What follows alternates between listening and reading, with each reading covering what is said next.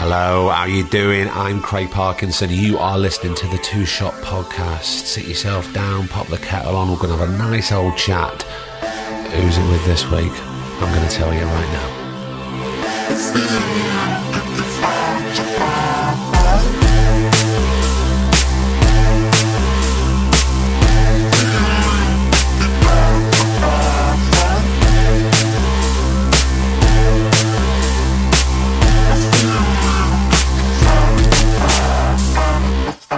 Hiya, how are you?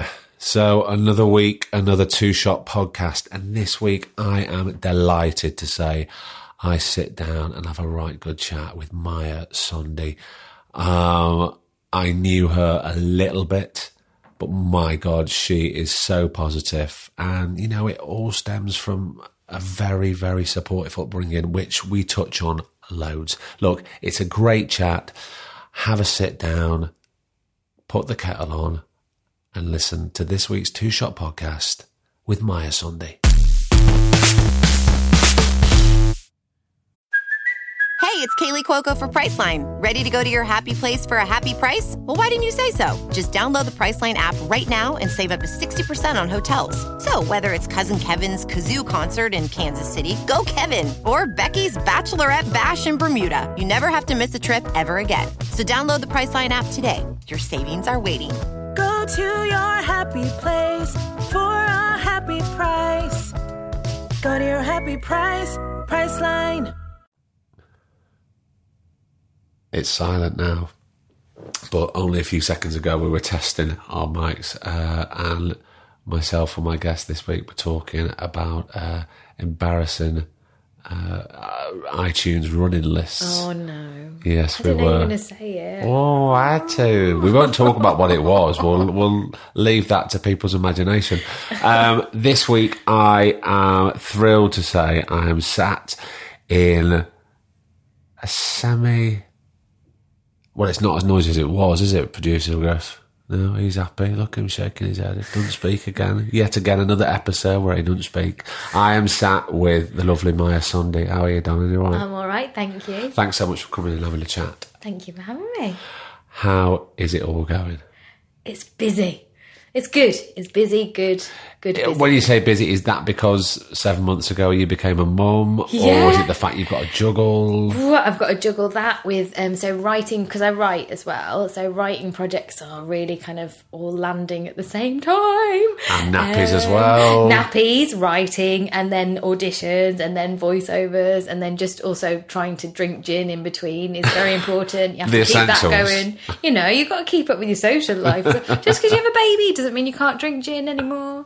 In fact, the baby likes a bit of gin breast milk. I think he sleeps much better once he's had some gin in his breast milk. Do you know, my wife used to say when she was a little baby, her mum used to dip the dummy into Guinness. And in fact, my mum, when my little sister, there's a 10-year age gap between me and my sister, I remember one time my mum dipping the Guinness, the dummy in the Guinness. See, and it worked for them. I don't think you'll find that in...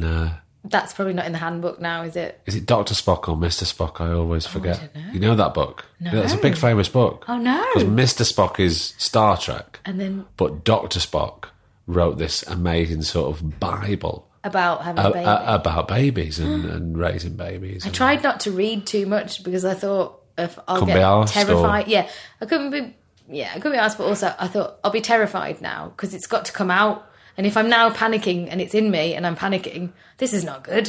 So we'll not think about the end. We'll think about, just enjoy being pregnant. And then when he comes, well, I don't know. Yeah, I did know it was a he. When he comes, and we'll deal with it then. Well, let's not think about the end. Let's go back to the beginning. Yeah. Of sorts. Mm-hmm. You grew up in Birmingham. Yes. Talk to me about your family life when you were growing up. Did you have brothers and sisters? Yeah, so I've got a little brother. Yeah. So he's 3 years younger than me. And my mum is from Kenya. She's Indian, but she came from Kenya to Birmingham when she was 6 because of the political unrest. It was quite difficult for Indians in Kenya at the time. And so my granddad brought them over. So my mum is essentially a Brummie, but, you know, she's a Kenyan Indian Brummie. And then my dad came over from India as well when he was 15, I think, to go to school in Bedford. And then they ended up in Birmingham. They actually ended up both at uni in Birmingham, but they didn't meet at uni. They met after when they were doing all changing the world type things. You know. Did they know each other at uni? No, not at all. Because my dad's a bit older than my mum, so they didn't know each other. But then they started doing all this activist stuff. You know, like we're going to change the world, we're going to protest for things, and my dad's going to buy his clothes in a jumble sale, and my mum's going to get arrested for fighting police officers and all this kind of stuff. So then they met after. And where did they meet? They met. I think what happened was my mum was speaking at some kind of like I want to say a rally, but maybe some kind of meeting. And my aunt, my dad's sister, who was living in England at the time, she's in India now, but I think she saw my mum speaking at this thing and went back to my dad and went, I think I found the woman for you. Like, she's amazing. You've got to see this woman. And my mum and dad actually were both with people when they met. So they were naughty. And they got together. And then I came along a little bit later. And we sort of all rubbed along in this little house in Birmingham. And then my brother came along and ruined it all. But no, it's fine. It's fine. So we grew up in Birmingham. I went to like a really bog standard junior school. Did you enjoy junior school? I loved school. I honestly. Did you love school full stop throughout? I loved school until I discovered acting, and then I didn't love school anymore because I was frustrated there. Frustrated because I just wanted to be doing that then. Right. And before that, like I had no interest. You know, when people are saying, "Oh, I've wanted to do it ever since I was 3 or 4 or went to stage school," not at all. Like I loved being at primary school, and then I went to secondary school, and I went to it was a school where you have to take an exam, but it wasn't just for people who could afford it. You got like help if you couldn't afford it, but it was it was a private school, but they didn't exclude people who weren't able financially. So you'd get all sorts of grants, assisted places, and like scholarships and things. Oh, he's there. He's there. And then, so that was like a very different world to the world that I'd just come from, which is a really like local, normal primary school. Suddenly with all these girls, and it was an all-girls school, where it's like really, it's like an exam factory. It was but it was amazing as well because I could study Latin and I could like learn the saxophone, and like they had all these like hockey pitches and like a swimming pool and all this. It was just it was mind blowing. Were you quite sporty or? Not at all. Not at all. When I was at school, it was like it's almost like you had to pick. You're either this or you're that. So you're either a sporty person, you're an arty person, and it's or you're an academic. You're not allowed to be, and you're not allowed to be more than one. So I was like, right, well, I don't quite fit into the clever people. I don't quite fit into the sporty people. I found the arts, so then I was one of the few people in the arts bit, and then just sort of like did a play on this, did drama like outside of school, at the Midlands Arts Centre at the MAC, right, and then also just then did Maria in West Side Story at school. And what age was this? So this was around. So I did Maria at 17, but 16 I auditioned for National Youth Theatre and went there. And that was like, because the 3-week training course at National Youth Theatre was kind of like the first 3 weeks at drama school. And it was amazing. And I loved every second of it. And then it does need a bit of WD-40, that door, I think. Don't worry. Producer Griff is so good at editing the coughs and breaths and splutters and the sounds. He'll definitely store a squeaky door out, no problem. Can I just go back to before all this? What was available at your school in terms of your passion for acting and for drama and for the release? That's the thing. So they didn't have drama as a GCSE. But did they have it at primary or junior school? Oh, you know what? No. They did. I can't remember doing it. I can't remember discovering it at school. I discovered it outside of school. Kind of Midlands Arts Centre, and like going to kind of, and then National Youth Theatre, and that opened up such a different world to me. And with the Midlands Arts Centre, was that something that everybody was freely accepted into, or was there an audition process, or was it free, or was it something you had to pay for? No, it was free. I got into this wonderful production where you had to audition for it, but it was specifically targeted at community. So you didn't have to have any experience or anything. They were just looking for people who just had a bit of something, and they were willing to work on you, and sort of, so they mixed in like more professional types with community people, and so you could all sort of learn together, and that was wonderful. That was just brilliant, because again, I never really liked being with people the same age as me at school. And at school, you're always with people the same age. As soon as you do drama, it's like... Well, you wanted to be with people that I wanted to be with people older. I did. And I was like that. Yeah. Because I like to be tested, and I like to learn and watch people. And you can learn, obviously, and especially now you can learn from younger people all the time. But I think at that age, you want someone to look up to, you want people to follow, because you don't know who you are and you don't know where you're going. Yeah. So you kind of go, oh, what are they doing? That's interesting. I remember getting obsessed with this girl in one of the shows that I did on the side, but she was like 17, and she seemed so old to me, but I must have been about 12, 13. And she could do a no-handed cartwheel. Get your head around that. Do you know what? Even now at 41, if I see someone do that, that's fucking impressive. It's amazing. And I remember her, she was called Vicky. She could do a no-handed cartwheel, and I was just like, she's amazing. And then I had all these lovely role models who were older and all from different backgrounds and, different classes, different talents, dancers, singers, actors, drummers, all sorts of things. So I think, and then I got frustrated at senior school because it was so academic, and I just didn't I could go with the academia fine, because I did like to work. I like to work hard, but I just felt like, there's something else now that's... Did you not have drama as a GCSE? No. Or there was no drama extracurricular? GCSE. You could do drama, you could opt for it in one of the things, but it was so rubbish, and it was just so half-hearted, and you couldn't really get your teeth into it. So then I could get my teeth into when we did the show, which was West Side Story. I could really get my teeth into that. And they really went to town on it, and they kind of made it such a big show, and they did loads of performances. And then I just thought, I've got to try for drama school, because you know what? Everyone kept saying to me, at 18, straight from school, they won't have you. Yeah. You should go to university. You should go to Cambridge. You should go to Cambridge and get a degree. And I'm like, okay, right. Yeah, well, I'll apply for Cambridge, but I'll also apply for drama school and see what happens. And, they'll decide, because if they think I'm ready at 18, I'll go, because they'll take me. And if they don't, fair enough. And then I'll do something else. But I'm going to let them decide, because I want to go. And then, so then I went to Lambda. And what was the support like from your parents? My parents were incredible. My parents are really liberal anyway, and they're passionate about.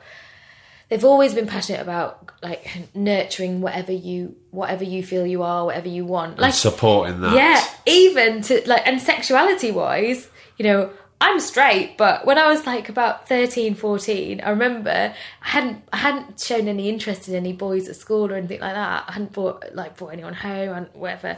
And they sat me down at the kitchen table and they were like, just so you know, whatever you choose to be in life, whoever you fall in love with, it's absolutely fine. We accept everyone into this house. I'm like, do you think I'm gay just because I haven't got any boys home?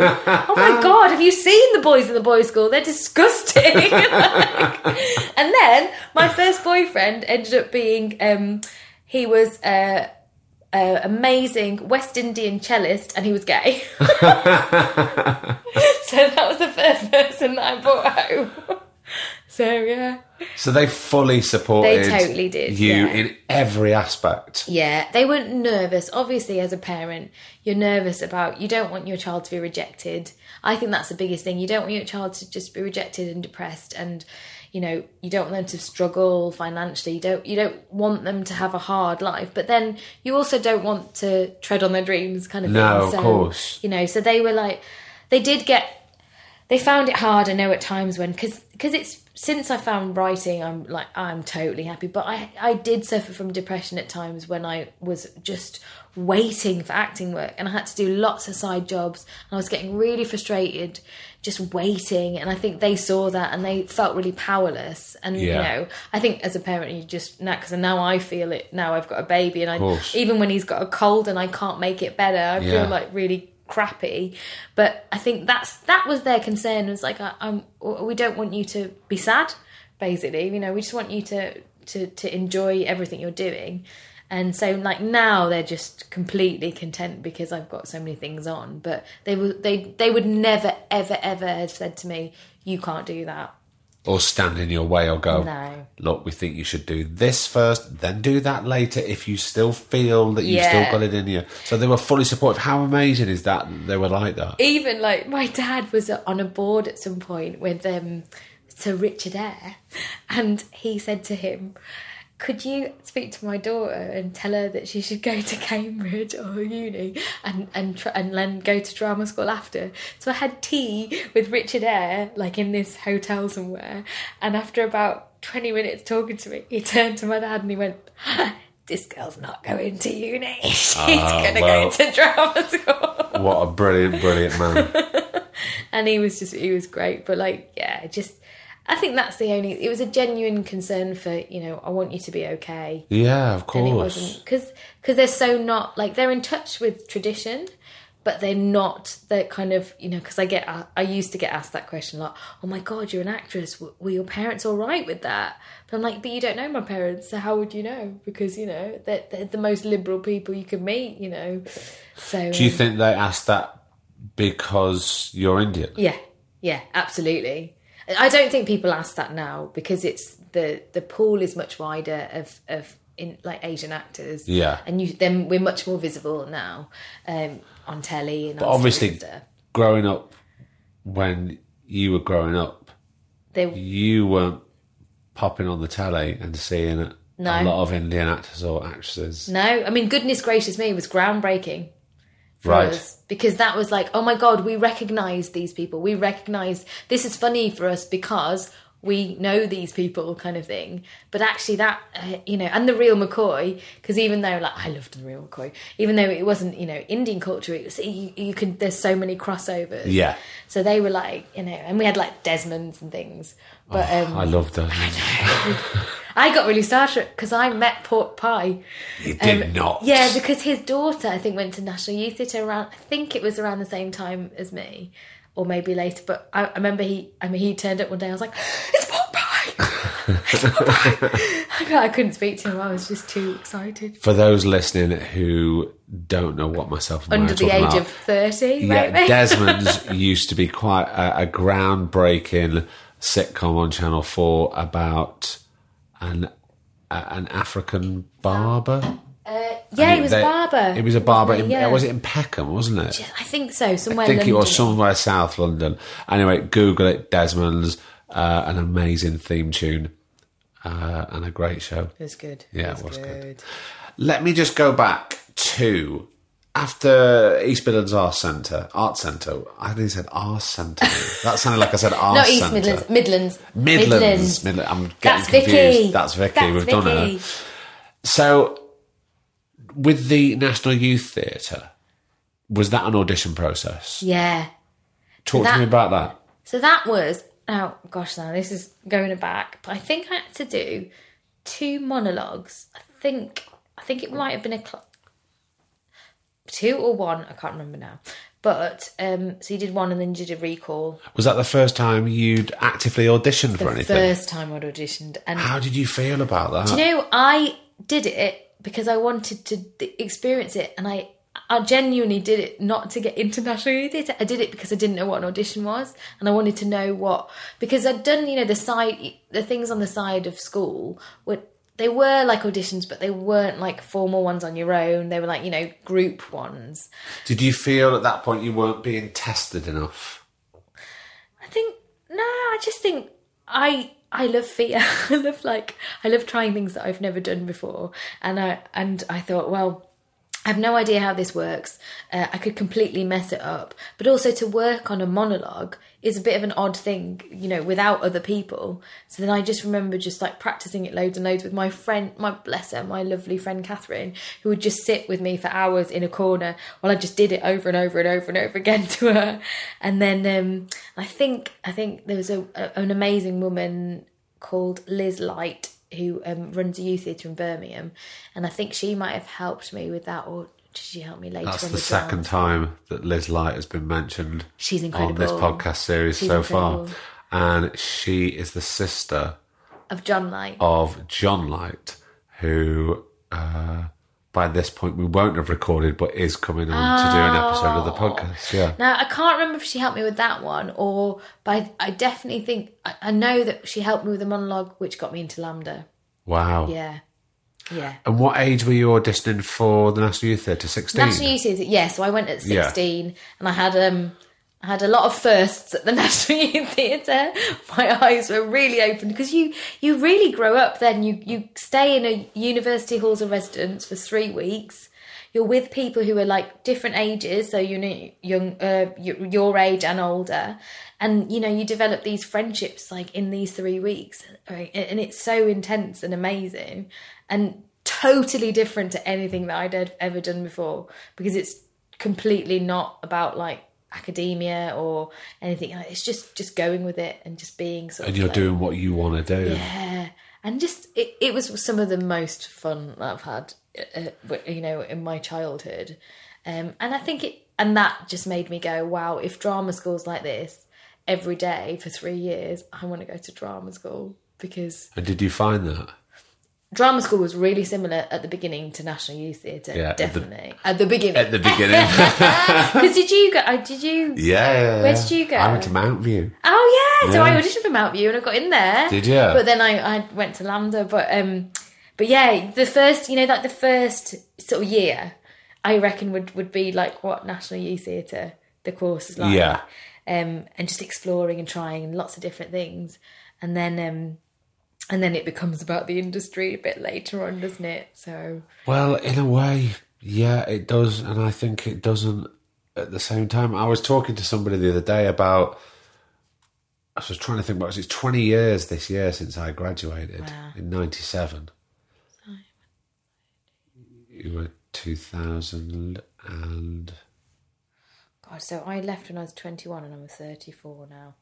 Can you do the maths? No, I just want to say this isn't a maths podcast. I have not got a maths head on me. But a few things that were reaching out to me when I was thinking back of my time were certain guest directors and guest actors and people who came in to do talks and lessons and direct plays who were working current in the industry today, which was a slight basis of why I wanted to start this podcast in the first place, even though I didn't want it to be specifically for people who were training or drama students or anything like that. I wanted to be more open than that. Yeah. Anyway, I've gone right off road. Lambda, the first year you thought it was very much like National Youth Theatre, so it was much freer. Yeah. And you have some of my best friends now are the friends from that year at Lambda, and there's like a core group of us that are still just total support network for each other, and that's amazing. They see you at your best, your worst, your in between, everything. They see you on your arse, just absolutely not wanting to do it anymore. I think everyone had a breakdown at some point. We just made sure we didn't do it all at the same time, and then so it for me, going at 18 was absolutely the right decision for me personally. Yeah. There's other people that went after uni. There was people that went sort of instead of uni, you know, there's people that went much later. There was a guy there, one of my really good friends, who'd got 2 degrees and then was at Lambda at the 3-year course. And it was so lovely to have like some of your best friends being 10 years older than you. Yeah. You know, it was really great. And I remember thinking that because I went at just, nearly 18. Yeah. So just on the cusp of 18 and thinking, am I too young for this? But your eyes are open. You're sort of like a sponge then, aren't you? Yeah. Whereas, so we all learnt off each other. The sort of the university types were a bit like, a bit cerebral about things. And the younger ones would just like jump into it. If it was kind of like things that didn't make sense, we'd just go for it. And I think they learnt from us, but then they sort of taught us to be a bit more measured as well and not just kind of bounce off the walls all the time. And they kind of grew us up, really. But then, to be honest, most of the really useful stuff that I'd say that movement, particularly clown at drama school with this amazing teacher called Mark Bell, who did like lots of different like movement things with us, like clown, bouffon, all these mask and all this stuff. That was really amazing. But most of the most useful stuff that I know, I've learned in the business. I've learned from the jobs that I've done, because we just didn't have telly training at drama school. Well, there doesn't seem to be, I don't know what it's like now, but there doesn't seem to be that much time for it anymore. Well, we didn't have it. We had a few like... Did you have like a few hours? A few hours of crappy little... It just didn't really do anything at all. Did you enjoy the full 3-year period, or was there any reality checks? As in, were you told, look, this is going to be a bumpy road for you, personally? Was there any home truths slapped in your face so early? I mean, it does kind of... You do go on a journey of self-discovery, don't you? And people are quite honest with you. I don't feel like... I can't remember any of it being horrendous. At the end with the shows, what I do think is sometimes you got teachers' pets, and they're like the ones that are kind of, they're going to be amazing, they're going to be huge, they're going to have all the agents after them, and they are the stars, and then there's everyone else. And I think that's not healthy, because everyone's going to find their way in whatever way they do and whatever path they end up on. I don't think you should ever like push some people up, kind of put them on a pedestal. But I don't think, I mean, our year was fairly even, and I remember thinking the horrible bit was when we started doing the showcases, and obviously then agents come in and casting directors, and certain people are getting interest and some people are getting none. And like, I think, I don't know, every year probably says this, but I think we came out a year when it was really dry, like people were really reluctant to take more clients on. But then maybe lots of people say this, I don't know. And I think then it starts to divide you. So you've been such a tight company and friendship group, and then when someone's got 6 agents after them and somebody else has got none, and they're like playing off each other in a show, I think that sometimes can get, it doesn't quite equip you for that. I do think though, what they do need at drama school is more pastoral care, because we did a lot of our pastoral care through, because we were really close with our teachers and with each other. But I think you do sort of need to give people reality checks and check with their sort of mental health as well, because a lot of people going there are a bit lost and are young, and also they do need to know that, for example, when you get out there, you're not just going to maybe walk into Game of Thrones. You might have to get a few side jobs, and you've got to be prepared. How are you going to manage your time? How are you going to manage your money? How are you going to keep up and keep wanting to do it and not become kind of like really jaded at the age of 21 or whatever? But I think mainly just practically, how are you going to enjoy your life and not just make it all about waiting for acting work? Yeah. Which I do think you need to have more of those chats at drama school. Yeah. You know, just the realities of living, and just kind of like, you just, because I think so many people just expected to walk into work, and then obviously didn't happen. And then that's quite hard going when you've kind of been ensconced in this world for 3 years and you just think everything is living, breathing, acting, theatre, acting, everything. And then suddenly you're out in the real world and you're like, oh crap, I'm going to have to work in this bar for quite a long time. Yeah. You know, so. And would you say that in retrospect, on a whole, your whole 3 years were a happy time? Yeah. Like generally, yeah. Yeah, definitely. Like, and I don't regret, even in the dark times when I've been like, why am I doing this? I should have done something else. This was a mistake. Even in my darkest, on those, yeah. Even those, and that, you know, actually that's usually when a big job or audition comes up. But it's like someone's telling you, no, don't give up just yet. But even in those times, I will never, ever think that Lambda was a bad idea because, and also I've got the bestest friends from it as well. You know? Yeah. And are your parents still supportive now, all those years since graduating? Yeah, they're so proud now. In fact, when I'd written my when my first episode of EastEnders aired, like that I'd written, I've never seen my mum ran up to the screen, written by Maya Sondhi, screenshot, like just loads of pictures. I've never seen her so excited about an acting job, but like they're really sort of proud and kind of.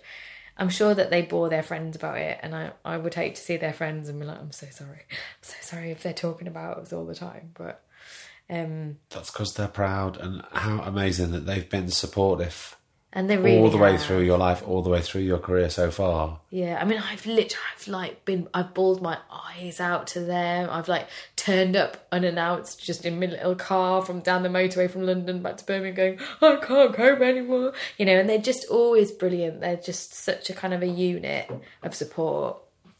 They sound like really lovely people. You can borrow them if you want. I might need them at some point. I think all of us might need your parents at some point. So after you graduated, was your first job something that sort of immediately hit, or did you feel quite jaded at a time where other people starting to get jobs? Did you feel left behind, or where were you? I think I had 3 jobs. I think I was working in a couple of bars and a shop, and I think I was just kind of.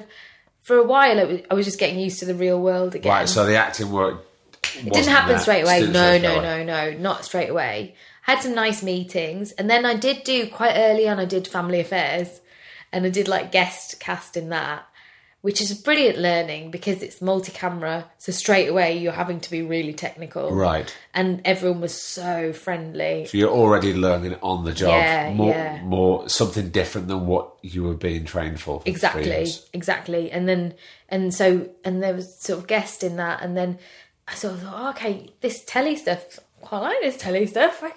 We could go with this a bit more. And then I think because of my ethnicity, I was getting more telly meetings than theatre, which was frustrating me a bit because obviously I was keen to do theatre because we'd done so much for 3 years. But then I sort of... Did you ever speak to anybody about that? No, I think casting has changed so much over the years because I think now people are much more colourblind. I think we've still got a long way to go. But I get seen for stuff now, which I'd never be seen for sort of 10 years ago. That because it doesn't matter what the ethnicity is, and people are much more open-minded about things. And but I actually grew to love once I got used to sort of the telly castings, I really enjoyed them. But you must have been frustrated at times. Yeah, it was frustrating because you just think, oh, I've spent all this energy on this now, and I want to use it. I want to use my. Or everything I've learned, I want to like show it. I want to do it. And you want to carry on learning. And that's another thing. You really, I mean, every actor that I work with, even now, it's like, oh God, they do that. That's so interesting. I never thought about that. And it's so interesting watching different people work. Yeah. It's amazing. And yourself included, obviously.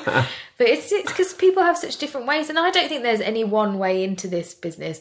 I think, people can be so snobby. I have been around people who've been so snobby about, oh, well, they didn't train. I'm like, so? Really, different people have different paths in life. Of course, Some people don't. Some people do a workshop and then boom, straight in. Some people train because that's what they need to do and then go after. Some people go to uni and then go after. Some people come off the street and it doesn't matter. I think you've got to be able to work with everyone, and everyone can learn from each other's styles anyway. And I just don't think there should ever be one way. If we regulate it and say, you have to do this and this and this to be an actor, then it ceases to be what the beauty of what it is, doesn't it? It's so like a free, beautiful kind of when it's not stressful. It's a beautiful industry. Yeah. Because it's full of interesting people. And it's full of massive highs and extreme lows. Yeah, totally. How do you deal with extreme lows? Because if it hasn't all been plain sailing, I want to get to a certain point where we talk about how you got into the writing. Yeah. But there must have been times where you did feel frustrated. So frustrated. No, I actually got depression because I got diagnosed with it because I got to the point where I was doing side jobs and it wasn't fulfilling enough. And when I'm not busy, I get really low. You know what that saying, isn't it? The devil makes work for idle hands. But for me, it's if I'm bored, it's the worst thing ever. Yeah. It's just I can't be doing it. And you're probably not a good company to be around. And I'm only saying that because we can smell our own. I'm exactly the same. Yeah. And I retreat into I would not want to see people because I'd think I'd bring them down. I just wanted to be fun with people. So I didn't want, then I'd end up coming across as really flaky because I'd cancel on people. Didn't want to do big social things because you're so low and you don't want to talk. And also you feel a bit naff saying, oh, I'm just really low because I'm not working. Because people who are not in the business don't really get that. Yeah. It's like they're in the real world, yeah. You know. But then I sort of worked out how to manage that and kind of throw myself into the side job. So I started teaching English as a foreign language because I trained to do it. 4-week training course and then did that. And I loved it because you get really interesting, funny students every day, and they look to you because they're looking to you for something that you can give them. So suddenly you've got a purpose again. Yeah. And it's great. And it's just hilarious. Like, it's really funny. And just watching the ways that students would interact with each other with very little English, with more English from all different places in the world. I remember one amazing class where I had the advanced set, and I had a 17-year-old boy from like Croatia or somewhere, and I had a 70-year-old woman from somewhere else. And they're in this class of only like 4 or 5 students together, and we were like looking at Shakespeare and stuff. And I was just like, this is brilliant. When would these two people ever be together in a classroom learning? I get to watch them. I get to teach them, this 17-year-old little boy and this 70-year-old woman. And that's a great buzz. I was just brilliant. Yeah. Because it's all like, you know, what we do is people watch, don't we? Because we reflect life. So we need to know different people's what makes different people tick, what they do, what their sensibilities are. And just watching people from all over the world and come together and interact. It's just brilliant. And I did it in the middle of Soho as well, which is even more brilliant. Wow. So how did the writing... Was that something that's always been bubbling inside you, do you think? Or... Well, my mum nagged me for years. She was like, I really think you should write some stuff down. I think you should write. And I wasn't ready. I didn't feel like I had enough stories to tell. And then I got to a point where I was like, you know what? There's all these other people's stories to tell that I'd love to see. And like, I'm having to wait to see them. And sometimes they never come. So I should just write them, right? Because I've met amazing people in my life. I've watched amazing people on the bus. I've seen things. I've heard things. And I thought, but I didn't know how to start writing it down. I had no idea because I didn't have the training. I didn't have, like, you just don't know. And so I think I did a panto that was written by Hardeep Singh Kohli. And in one, because my job was the kind of like the narrator Buttons type character. And at one bit, the director just sort of let me do my own thing. So I kind of knew every performance. I had almost like a stand-up routine. Right. For a bit. And then I went back onto script. And for that, I got such a buzz every night because I didn't really plan it. I just sort of stood behind the curtain and just thought, right, we'll see. And like playing with the audience things. And after Hardeep sort of said to me, I think you should write some stuff because there's clearly stuff in there and you need to get it out. So just write it, just do something. So I sort of started to create these characters that were based on people that I knew, met, watched, whatever, invented, and then sort of put it into a kind of a care home situation and just sort of wrote a little sitcom and a little pitch. I didn't know what I was going to do with it. I just wrote it. And I just also had like all these other pages and pages of material, which was just random things that I'd heard or thought of. Did you feel that was a release, a great release at that time? It was amazing. It was like having a really good poo. It was just like, whew, all this coming out. And then I just showed it to a producer that I was working with as an actress at the time. I said, this might be really stupid, Paul, but could you just have a look at this little one-page thing that I've written about this thing, about this care home? And he read it and he said, can I read the script? And I was like, okay. I'm a bit scared about anyone seeing anything because this might be total crap and it's going to laugh at me. But I was like, no, it's fine. I'm going to do it. I like to be scared. Yeah. And he read it and he's like, you know what? I think I should introduce you to some writing agents because it was at Hattrick. Here at Hattrick, because I think you will work really well together. And from that, and then I sort of met them and they encouraged me to write some more stuff because I was really passionate about working with teenagers. At the time I was doing some work with teenagers about like sexting and porn and sort of sexual images in the media and all that sort of thing. And with my friend who ran a charity, we did alternative sex education kind of thing. And I'd heard all these stories from these kids and I was talking to them for about 2 hours and they said, you should write that. So then I wrote a play about that. And then that was kind of my calling card script. Where was the play produced? Yeah, it was on last year at the Park Theatre in the Park 90 called Sket. And yeah, it was incredible to sort of have that. Because the response from people was, oh my God, this is a problem. We need to talk to our kids about it. That's what I wanted. I didn't want anyone to... I didn't really care if anyone said, oh, the structure of this play is a bit this, a bit that, the writing, blah, blah. I didn't really care. I just thought, I want people to go and talk about this because this is important, because it's ruining kids' lives. And I got that response from it. So I was really chuffed about that. And now it's just sort of my calling card to get in the room for other stuff. So. Yeah. But yeah, it was... But since I found that, I feel like I always have an outlet. So obviously you are still acting, but do you feel that the writing has overtaken not even just the acting, but maybe the passion for acting?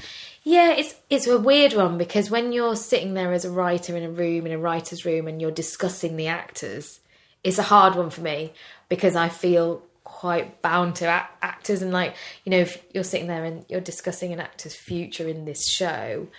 And I'm thinking, God, they've got a family, they've got this, they've just had a baby, or this, you know. I'm like, oh my God, no. It's hard. That's why I kind of like to keep them separate, because I don't want to be. I'd hate to write something that I was in as an actor, and then obviously I know things about the show and discussions that have happened that then the actors don't know, and then I feel like I would feel like a bit of a traitor.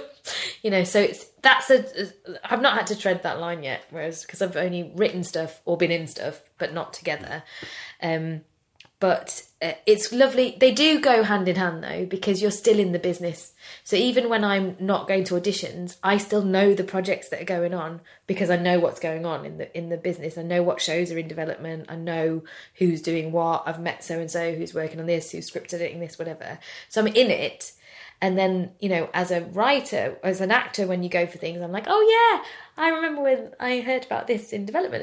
It's kind of nice. They go together. But at the moment, quite separate.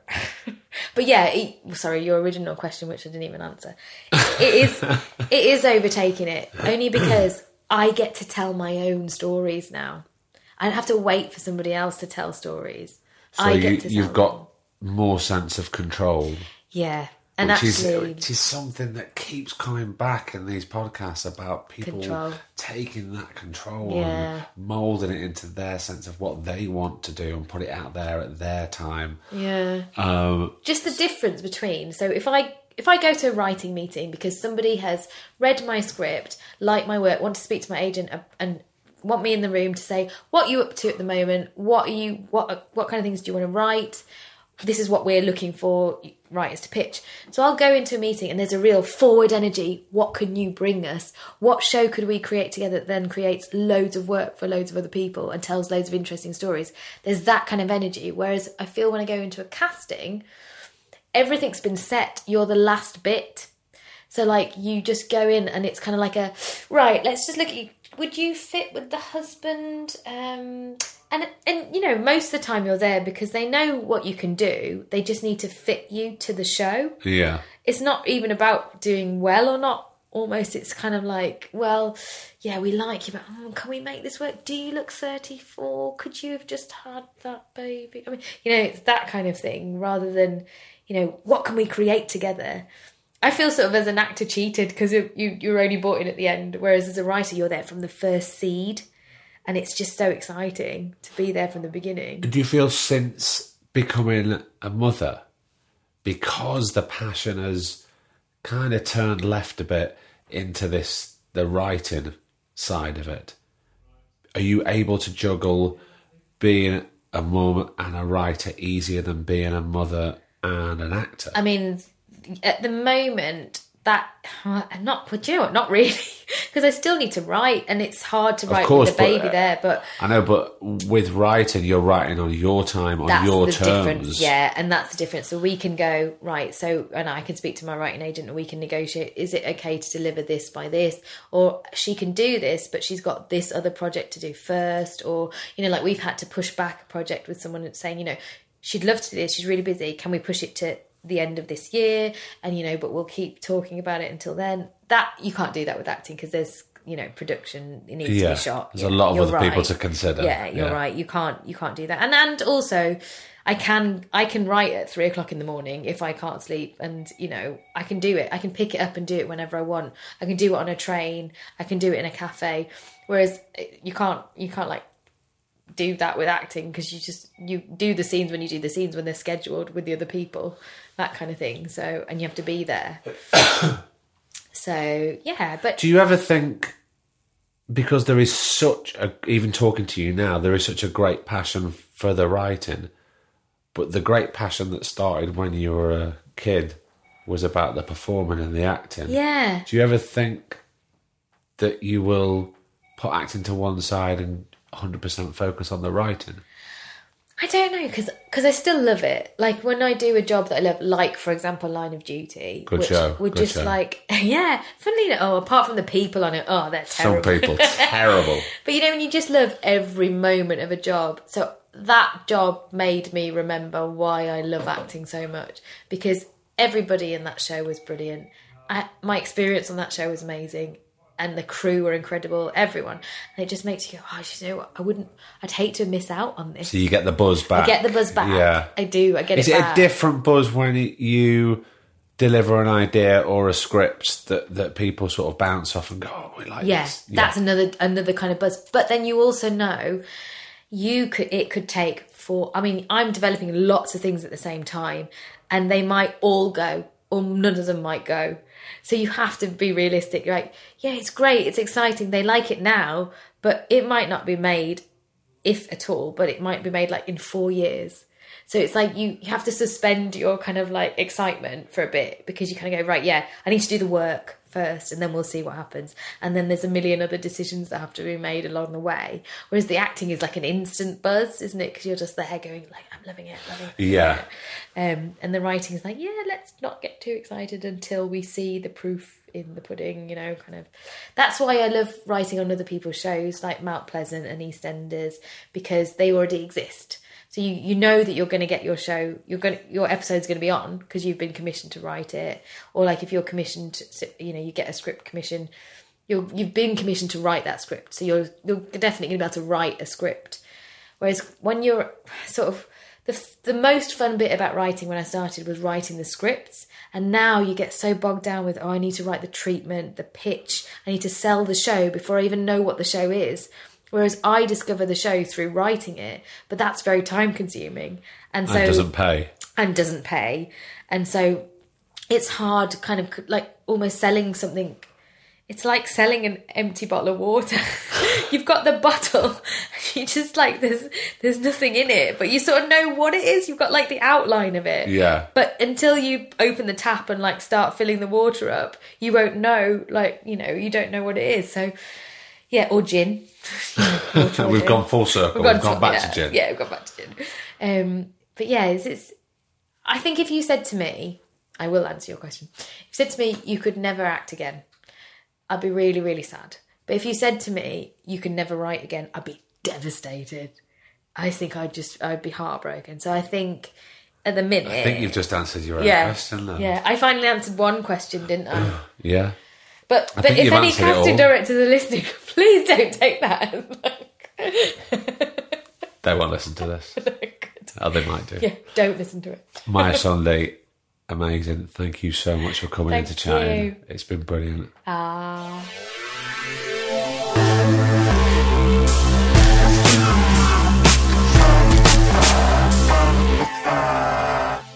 brilliant was that? I mean, just a lovely, grounded woman. I mean, she's just great. I'm kind of buzzing for her.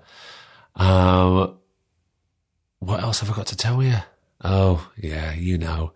Here he goes again, saying subscribe, saying rate, put 5 stars on, you know what I'm talking about. Hit subscribe for the Two Shot Podcast. Follow us on Twitter. Tell your friends to follow us. It's all good. At Two Shot Pod on Twitter, on Instagram, the Two Shot Podcast on Facebook. You can always follow me on at cparks1976. Drop us a line. What's the email? The email is twoshottpod@gmail.com. Oh my God, producer Griff speaks. Can you believe it? twoshottpod@gmail.com. Drop us a line. Let us know what you're thinking. Maybe you've got an idea of a guest that you'd like to have on. That's fine. Look, we'll read it. I'm not sure I can do anything about it, but I'll certainly read it. Also, I would like to thank splicingblock.com. Go to allthews.splicingblock.com. Check those guys out, okay? And I will see you next week. This has been the Two Shot Podcast. I've been Craig Parkinson. Thank you so much. And remember, subscribe. The Two Shot Podcast is presented by me, Craig Parkinson, recorded and produced by Thomas Griffin for Splicing Block. Our brilliant music is courtesy of Then Thickens. Cheers.